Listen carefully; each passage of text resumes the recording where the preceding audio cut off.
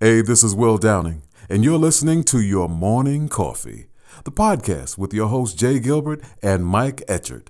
Weekly music news for the new music business. From the Los Angeles Times, the 2022 Grammy nominations are filled with snubs and surprises. From Mashable, Spotify dropped Auto Shuffle from Adele 30. Now it's doing it for all artists.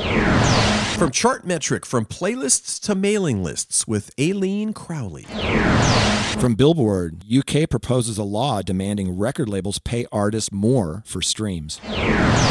And from Symphonic, how to support your music career with YouTube. Yes, this is the post-Thanksgiving episode number 68 of the Your Morning Coffee podcast. Buckle in, because here we go. Stand by for transmission. This is London calling. Wake up! The revolution is at hand! Your morning coffee is on the air. On the air. On the air. On the air. On the air.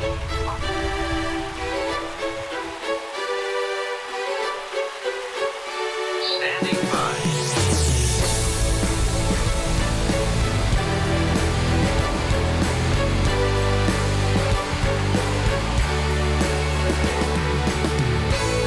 Your morning coffee, the weekly music news for the new music business.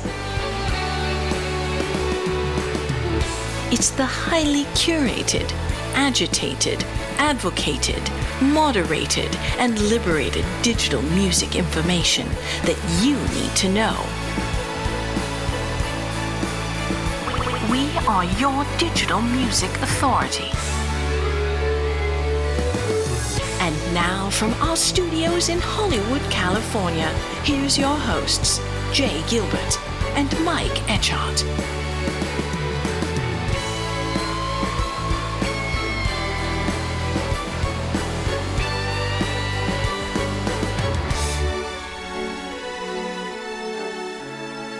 Well, good morning, Jay. It is, as I mentioned, post-Thanksgiving. Yeah. We're kind of chilling on a long weekend, and I overate, I'll be honest. No jury would convict you.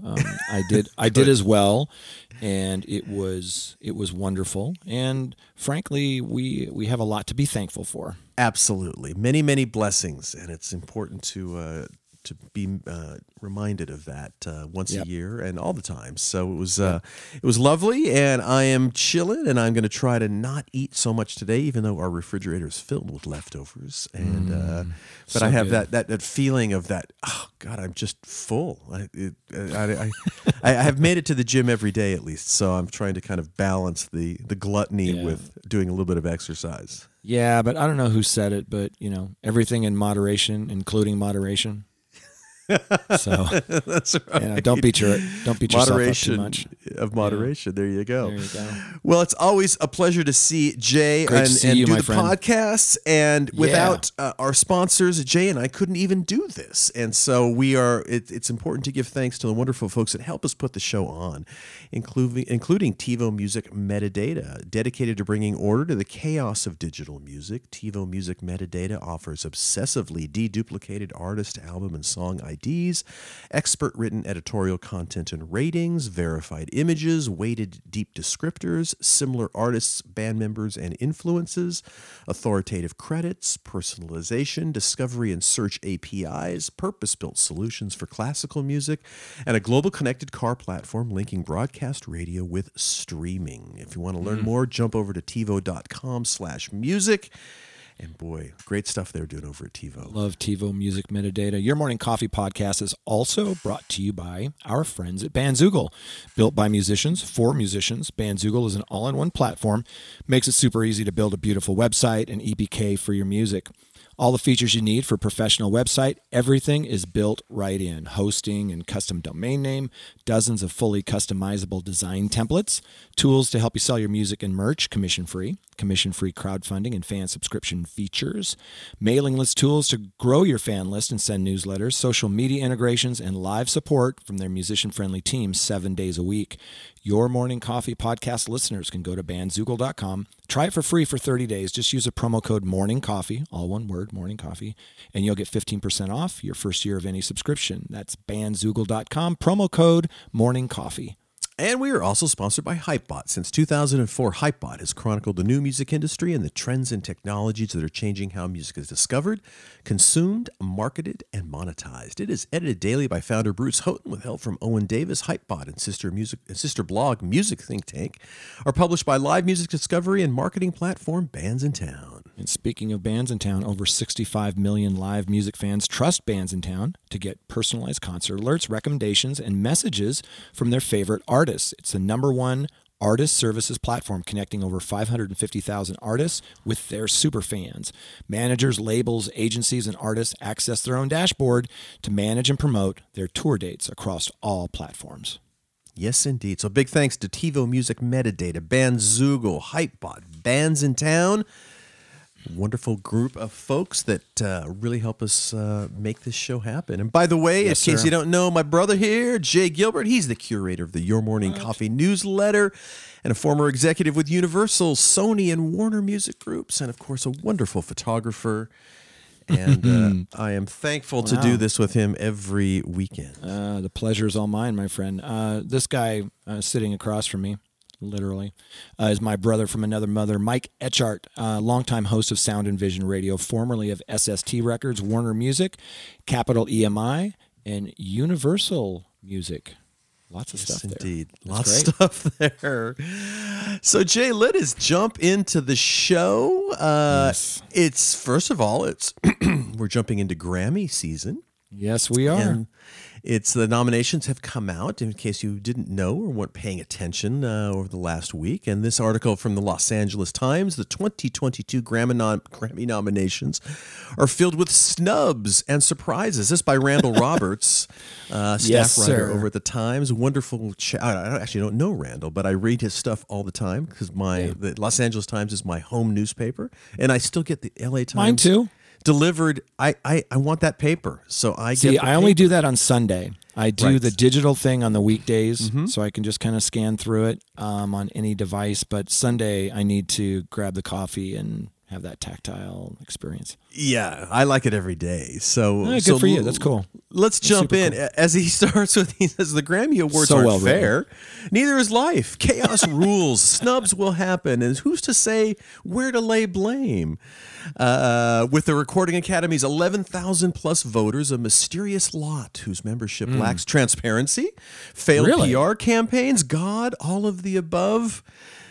And then they jump into the conspiratorial idea. 2 words, The Weeknd. His Yeah. glaring omission from last year's nominations Yeah. rankled both the artist and nearly everyone who pays attention to the Grammys, leading to the abolition of the so-called secret committees that would overrule the voting bloc. So, no Weeknd. Sounds like such a conspiracy. It does, doesn't it? But anyway, interesting to see. Who was nominated, who was not. Any surprises that kind of jumped out at you? Well, yeah, there's a couple, and let's dig into them. But before we do, all transparency, I am a voting member of the Recording Academy. I don't think it's as secretive and nefarious as people think it is.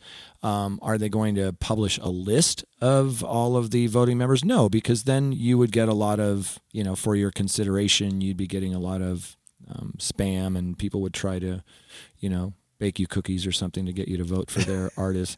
But this article is really great, and we talk about these things every year about who wasn't nominated and why, or they weren't in the right category and that sort of things. But Randall Roberts, who you pointed out, wrote this.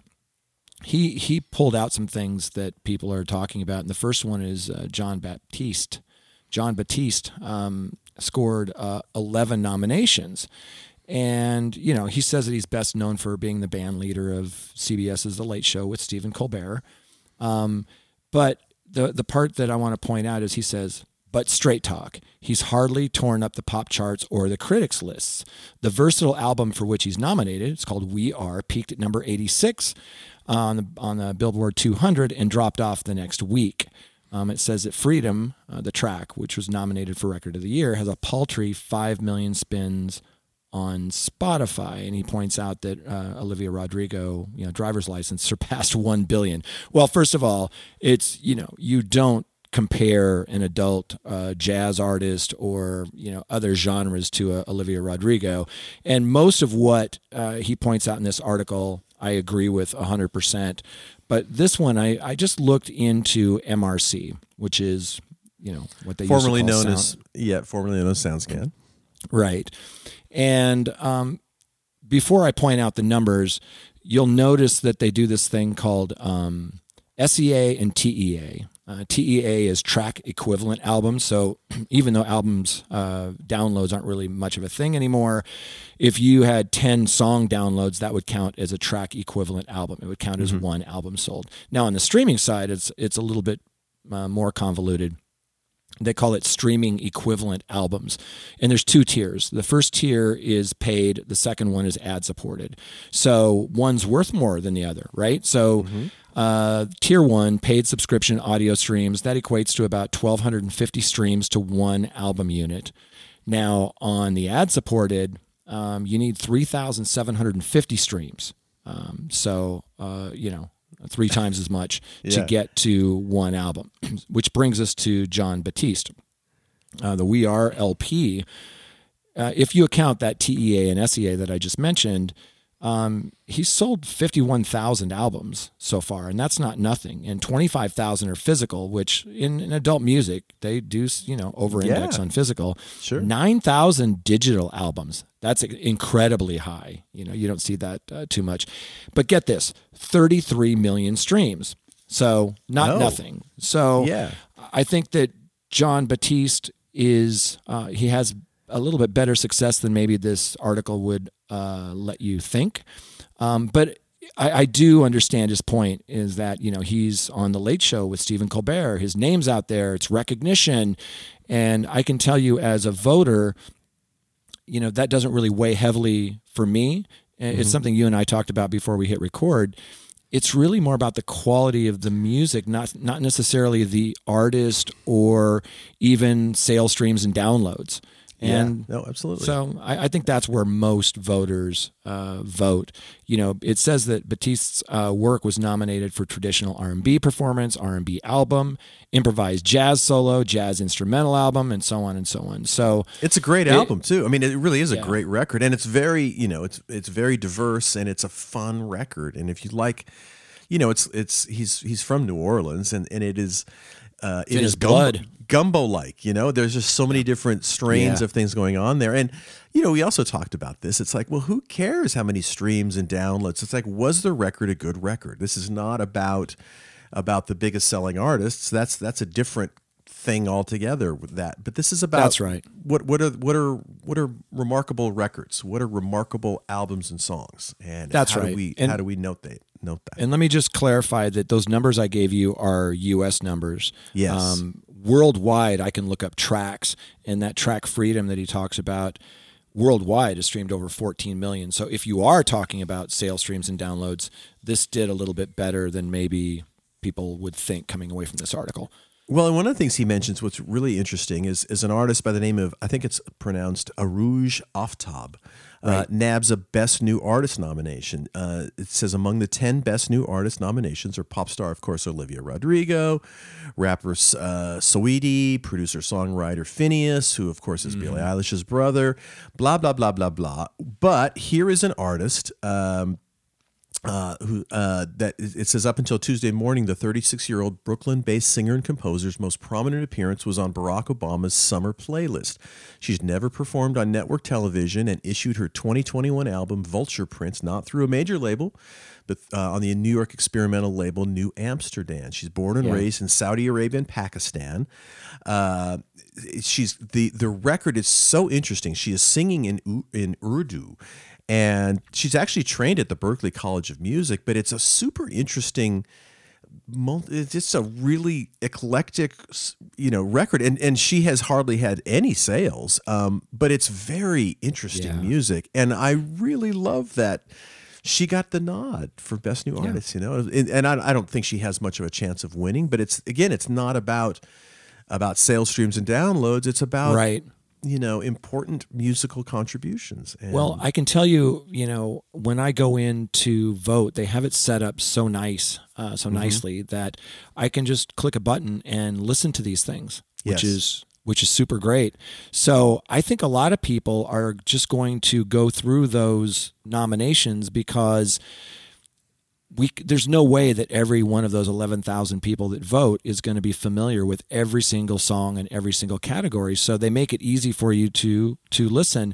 And I think she's got a shot because she's one of the finalists now. She's one that people will actually listen to. So kudos to the Recording Academy. And if you look at the article that's linked in the newsletter, there is a video of her playing live up on KEXP, and it's really lovely, very interesting. It's her singing and a guitarist and a harpist, and very cool stuff. I'd heard the track actually on the radio, and I really that's the way it should be, right? I mean, it should be that anyone, regardless of if you've sold 200 units or 200 million, it should be based on the quality of the music, not stats. Right. Now, interesting too. Justin Bieber, as he points out in the article, is many things, but he's seldom been accepted by the Recording Academy's old guard as an artist worthy of consideration, in all caps, or not in all caps, but capitalized.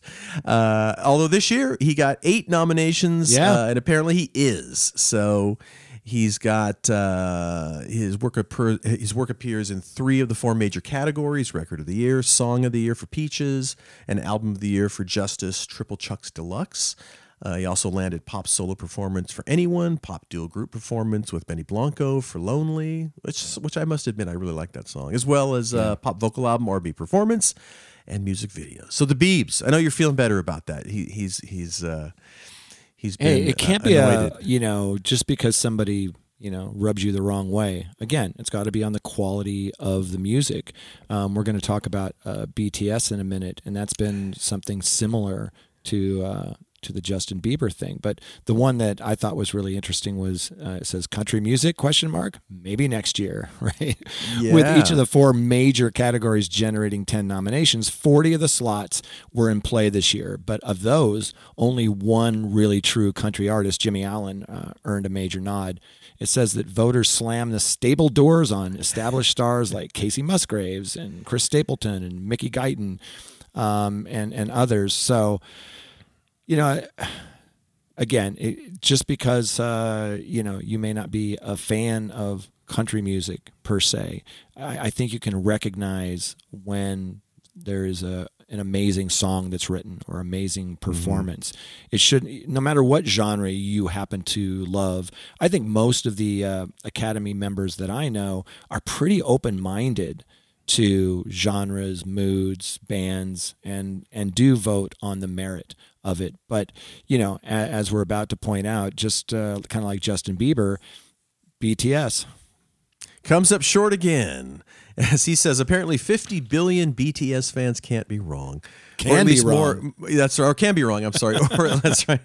Or at least more of them need to infiltrate the Recording Academy. Despite the group's worldwide dominance, the K-pop phenoms earned just 1 nomination in Pop Duo Group Performance category for Butter.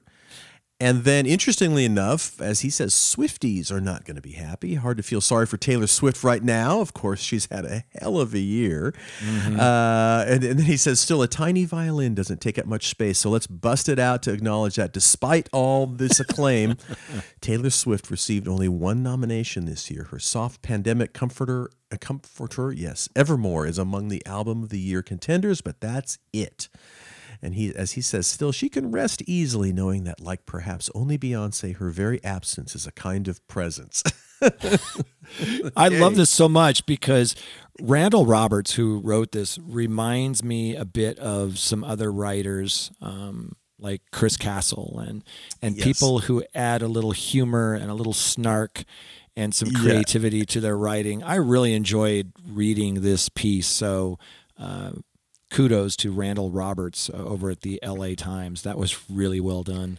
Yep, and let's sit back. And when is it even saying here? When is the actual award ceremony this year? It's in February sometime, isn't it? I don't see it listed actually. So here we go. So the nominations happen, and now we wait for the actual awards ceremony. And I gotta say, I think we talked about this last year's Grammy ceremony. I thought was the best ever because they had to be creative and do it in a way for the pandemic, and it was awesome. The performances were great. The setup was great, and I hope they take that this year, elements of that, into the actual broadcast again, because it was fantastic. We talked about it after the broadcast. It was phenomenal. I mean, not just that they did it during a pandemic and it was kind of in the round, and the artists you could see them reacting to other artists' performances. I just thought it was just brilliantly executed and probably one of my favorite Grammy Awards shows ever. By the way, the Grammys ceremony is January 31st. January 31st. There you go. Yes. Okay, duly noted. All right, let's jump up. A Mashable article. Spotify dropped Auto Shuffle for Adele's 30. Now it's doing that for all artists. They should have an asterisk by that. Yes. Yeah. Because they're really not doing that across the board. They're doing that for the paid tier. And just to give you a little context, Spotify has 356 million MAUs, monthly active users. Of that 356 million, over 220 million are ad-supported, right? So those folks will still have that feature thrust upon them, whereas the premium subscribers, which is 158 million, they will not. Yeah, this was almost kind of a no-story story. Because it was okay. But Adele, boy, it's amazing the power that she has, isn't it? And the platform. She is such a and have you spent time with the album? I'm not loving the album, to be honest. Well, it's interesting. My group of friends, they're not super impressed with it, and I am. I like it. I like it all the way through. I love her voice. I like the songs. I do too. I think it's that thing like with some of my favorite artists, like let's take Neil Finn, for example. When he releases new music, I always go, that's not as good as the last thing. But then upon further listens, it's like an onion, there are layers, and then that becomes my new favorite thing. And then the process repeats itself. The next time he puts something out, it's like, oh, that's okay. It's not as good as that last thing. Well, you just need to live with it a little bit. But what I like about this piece is that, Adele, got Spotify to kind of immediately change a policy, which is pretty cool. Right. But Lady Gaga had complained about it before, and it wasn't addressed. And here's her tweet. She said, "We don't create albums with so much care and thought into our track listing for no reason." Yeah. Right? That's what she wrote on Twitter. "Our art tells a story, and our story should be listened to as we intended. Thank you, Spotify, for listening." And Spotify tweeted back, "Anything for you." Yeah. And then they kind of, and it says, a Spotify spokesman told Mashable, as we were saying, Auto Shuffle would soon be removed for all albums on the premium paid version of the platform. And then they say, as Adele mentioned, we are excited to share that we have begun rolling out a new premium feature that has long been requested by both users and artists to play the default button on all albums. They said for those users still wishing to shuffle an album, they can go to the Now Playing view and select the shuffle toggle. As always, we will continue to iterate our products and features to create the best experiences for both artists and their fans. Thank you, PR department, for crafting that. Yes. Well, it shouldn't be by default that it's shuffled. Right. That should be something that you make a conscious choice to do, because let's face it, these albums are recorded and sequenced in a certain way. They call it a tune stack, right? Mm-hmm. So the artist wants it that way. You wouldn't take, a concept album, and shuffle it. it's intended to be in that order, and that's what the artist wants. So that's the way I want to listen to it. Unless it's something like maybe a greatest hits compilation or something, then and you're tired of hearing it, in the same order or whatever, hit shuffle. But I think shuffle is great for me for playlists, because otherwise you're going to listen to those first 15 songs over and over and over and over again, right? What I do is, after I've listened to a playlist a few times, if I'm not starting from where I left off, I'll hit shuffle, and then that way I'll get more out of it. Yeah, exactly. But it's whatever it is. But I will say, get back to Adele. Obviously, the craft with which that goes into her albums is fantastic. It's just not resonating with me. And again, but that is like you. If you spend time with, you do need to spend lots of time with the record. Yeah. But it's so subjective too, because some of the albums that you and I absolutely love and have bonded over, not everybody feels the same. And that's the great thing about music and art is, some people aren't going to like it, but I think it's going to do pretty well. And I think she'll be okay. She's not going to be in the food line, anytime She soon. is not. Well, and let's not forget, we've worked with so many artists over the years. And as you said, it is a lot of time is spent organizing and creating the flow of the album. And every artist that I've ever worked spends a lot of time thinking about that. And again, this is really the way that they should have at least a say in how it's presented. And so in 100%. this, without a doubt. So, all right, well, there you go. From Mashable. Yeah, exactly. It was, it's fun. And that's by Allison Foreman wrote that, by the way. And thank you. I just kind of cracked up at Spotify's, sort of canned corporate response, but whatever. I just love that they acted fast. Me too. Me too. Yeah. Yes. All right, let's jump up to the next one. This is from Chartmetric, from playlists to mailing lists with Aileen Crowley. And I'm going to pull that up right now. Well, while you do that, it says, this was by Rutger Rosenborg, from Chartmetric, and it was, but it's really based on this podcast, How Music Charts, and we got to give a shout out to Jason, who helped Rutger with this and kicks it off and did a really good job. Aileen Crowley, former VP of Global Streaming Marketing at Universal, she discusses playlist promotion, fan conversion, and why artists need a holistic approach to their music marketing strategies. And what I loved about this is that I found myself nodding as I'm listening to the podcast. I'm like, yep, that's exactly right. These are so many things that we tell people all the time. And I think the key takeaway from this article, and we can dig into it a little bit, she says that, and I quote, "I think the focus needs to shift from the playlist to the mailing list." Yeah. And what I mean by that is capturing the fans. There has to be a holistic marketing approach for an artist. And if you're trying to build a career or story for an artist, it needs to be more than just one song. That's key. There has to be a bigger story than just the moment it had on TikTok. And I couldn't agree with her more. I love the way that she's just not looking at this. We call it a playlist is not a marketing plan, right? Yep. We have coffee mugs and T-shirts made that say that, because it's so important to look at the things that Aileen is talking about holistically and looking at building that audience. And we'll get into that in a second. I did want to point out that prior to that gig at Universal, she was general manager at Digson. And we've talked about Digson and Digmark on the show because they were really groundbreaking companies.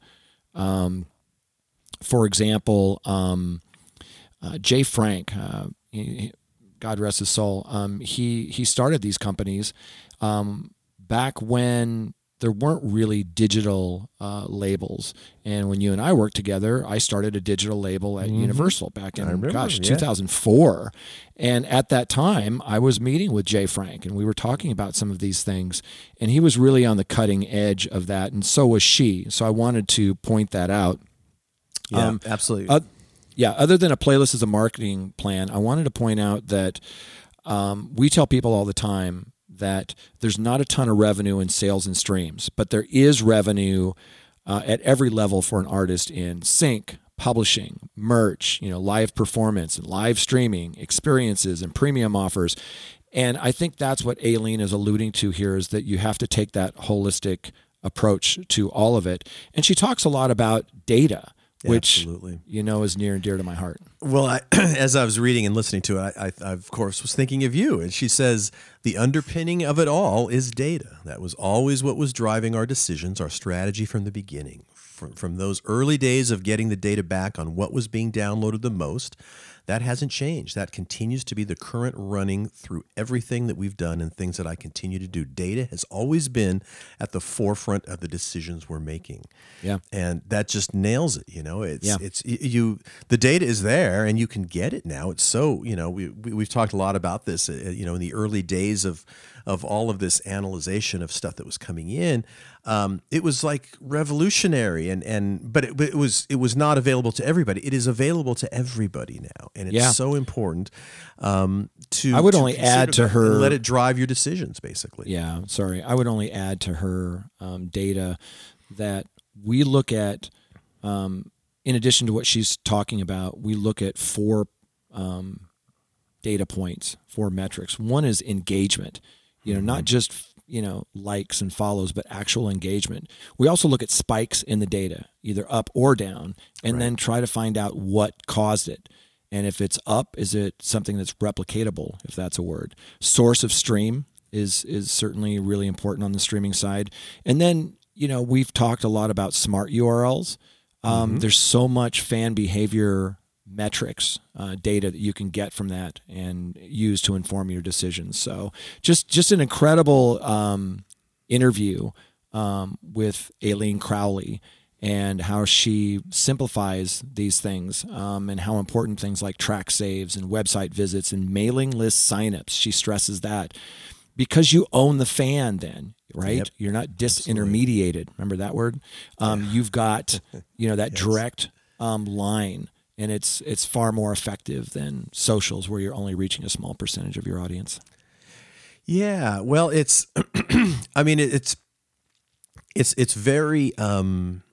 You can understand how people don't pay attention. It's kind of like, what is the movie where it's Squirrel, where it's like squirrel, and you have all these things that you're looking at as an artist or someone who's working with artists, and it's kind of easy to get distracted.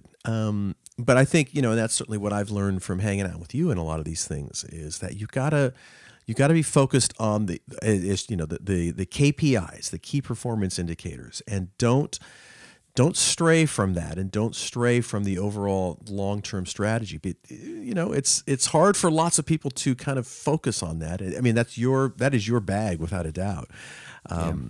But, as she says, you have to look at the data. And if you don't have the song, if you don't have the music, then you can't build a career, and you can't fake the data. Right there. Yeah. You can't fake the data. Yeah. It's really great advice and information. Again, from our friends over at Chartmetric, really great interview with Aileen Crowley. I encourage you to check it out. Yeah, the next one up, by the way, Jay, is from Billboard. We've talked a lot about all these things brewing in the UK, and it's like, well, what's the next little shoe to drop over there? And here we are. This is from Billboard. The UK proposes law demanding record labels pay artists for more streams. Oh, that's interesting.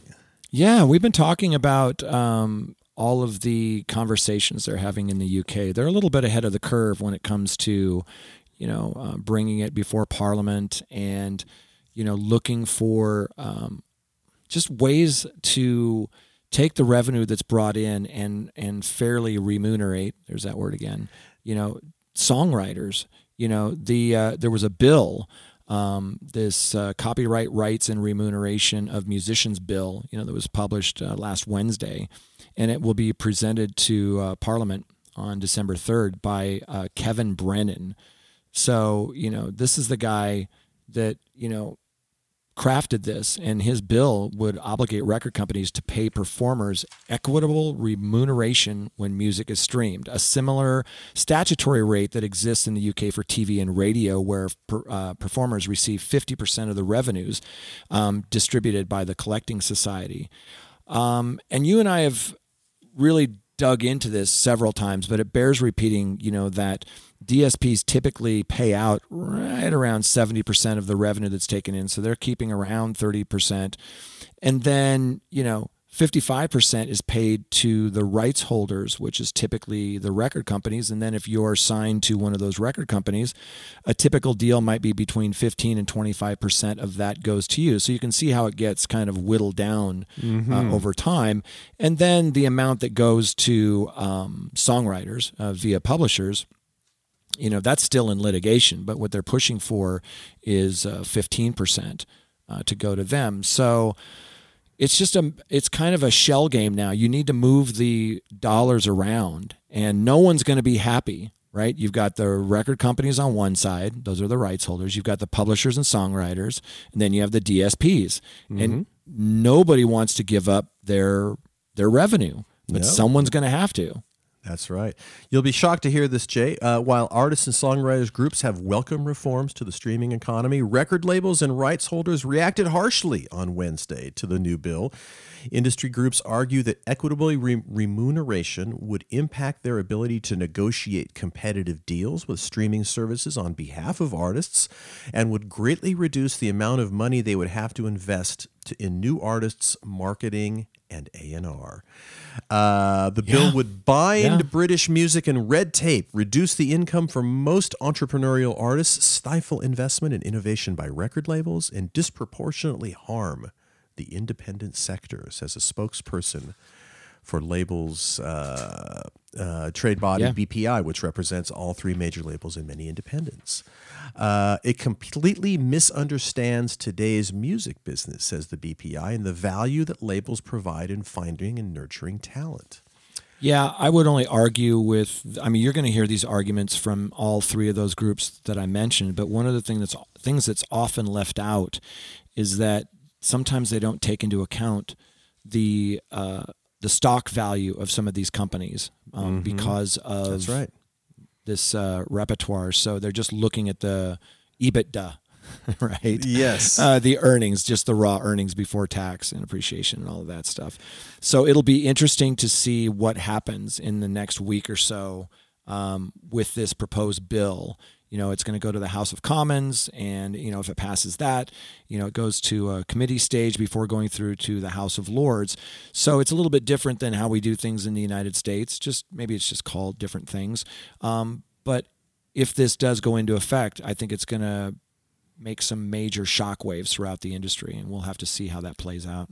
Yeah. But, like we've kind of talked about a lot of all of these things, when change happens, usually not in an entirely dramatic fashion, but kind of the chipping away. It's just kind of like, will that change? I don't know. But there's lots of kind of proposals to start chipping away and changing things. And we will stay on top of it for you folks, because watch this space, as Rachel Maddow says, because it's heating up. It is, and it's, you can just, we'll keep an eye on it without a doubt. And this is not the last time we're going to be chatting about it. So we will keep you all apprised of changes and things. But I'm kind of smiling as you read these articles and the kind of the volley back and forth from labels and from, in this case, government bodies. And by the way, that article was Richard Smirk for Billboard. So thank you, Richard. Yes, indeed. Yep. Thank you, Richard.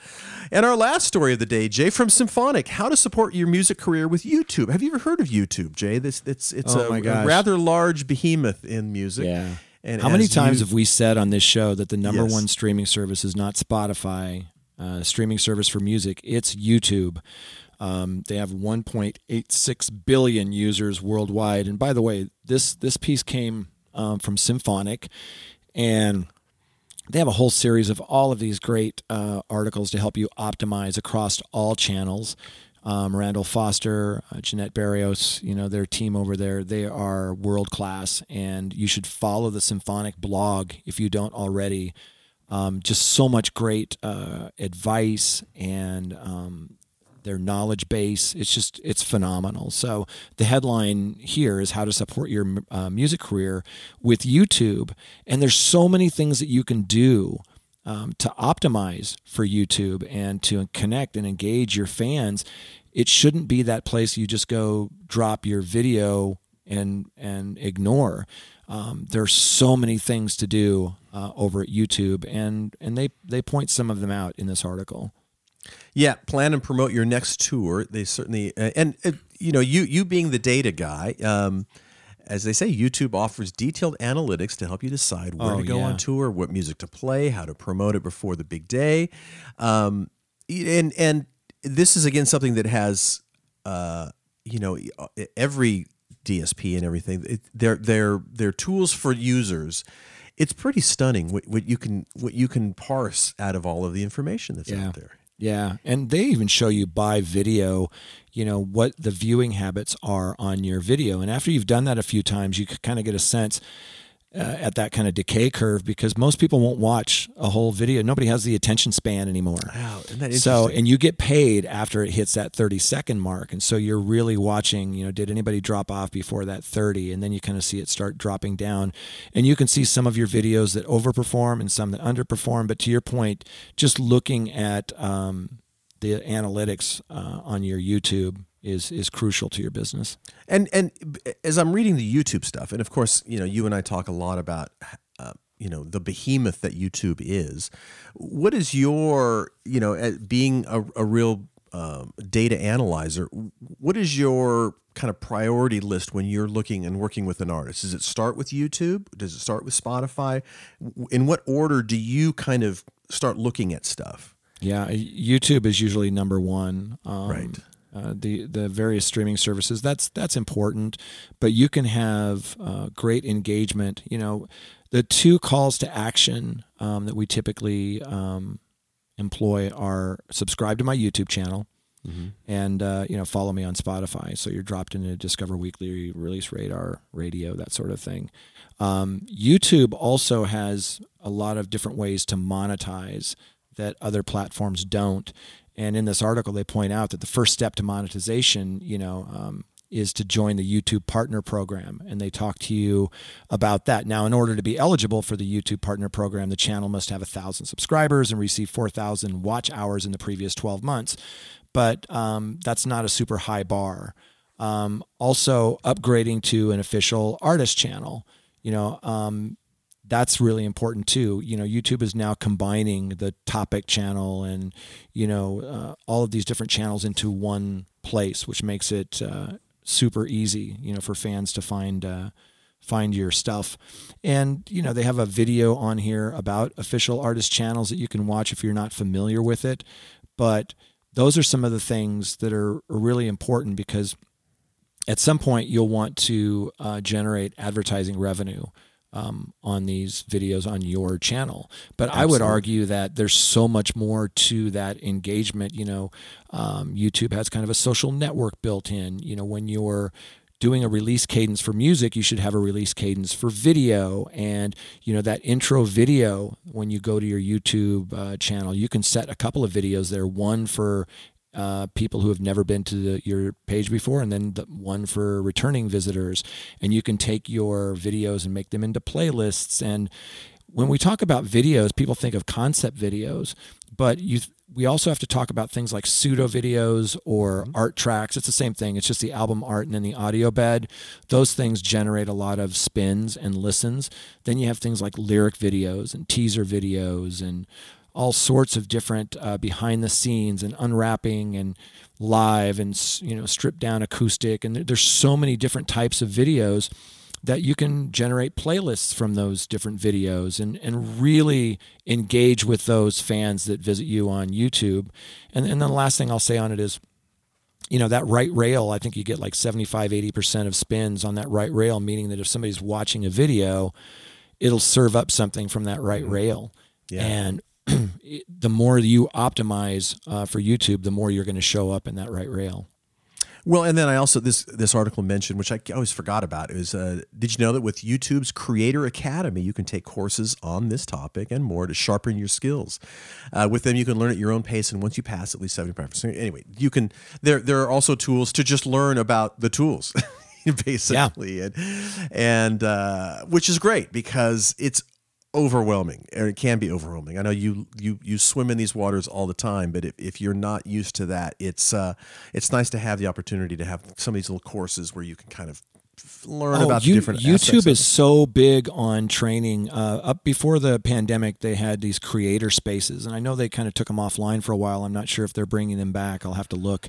But these creator spaces in like a dozen different markets around the world.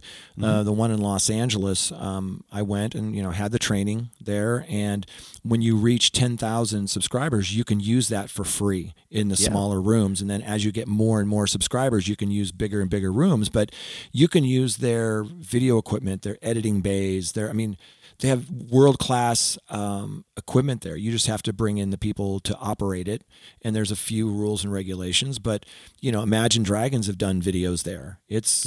They're so good at helping to educate and then giving you the tools that you need to make great quote-unquote content for YouTube.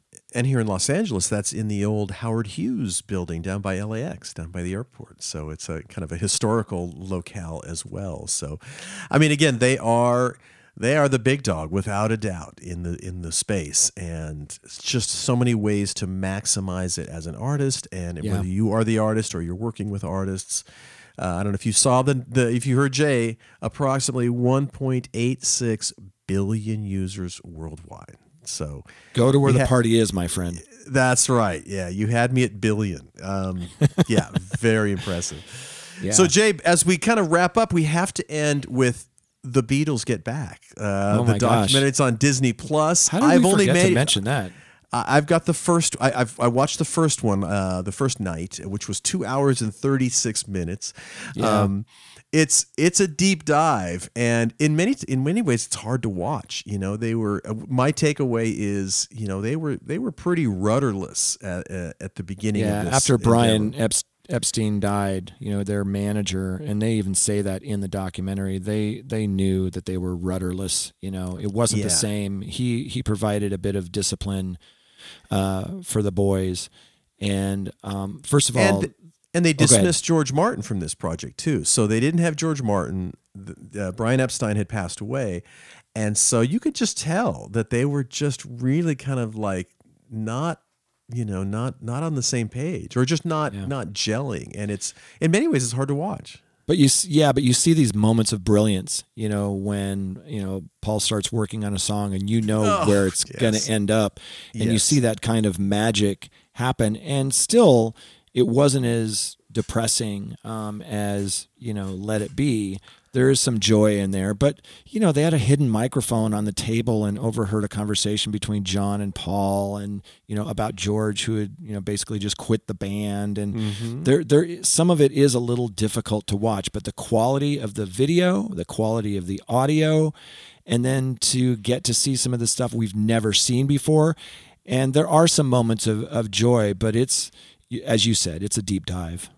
It is a deep dive, yeah. And if you're not a kind of a Beatles freak, but one of the things that really is great is the way that Peter Jackson has kind of provided context and kind of done it in a timeline, so you see how it's happening and when it's happening, and it really kind of puts it in perspective a little bit about why they were rushed and how rushed they were. Yeah, and you can see the calendar, right? And they cross off the days. Exactly. So I'm looking forward to 2 and 3, and if you are a Beatles freak like Jay and I are, it is you will watch it with a smile on your face, without a doubt. So on that note, let us wrap it up, Jay. It has been fun to do episode number 68. I'm going to go to the gym and try to work off some of this stuff that I've been eating over the last few days.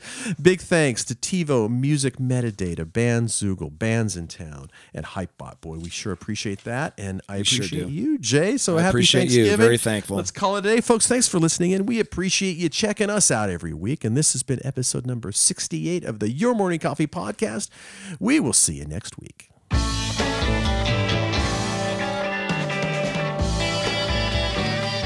You've been listening to Your Morning Coffee, the weekly music news program for the new music business.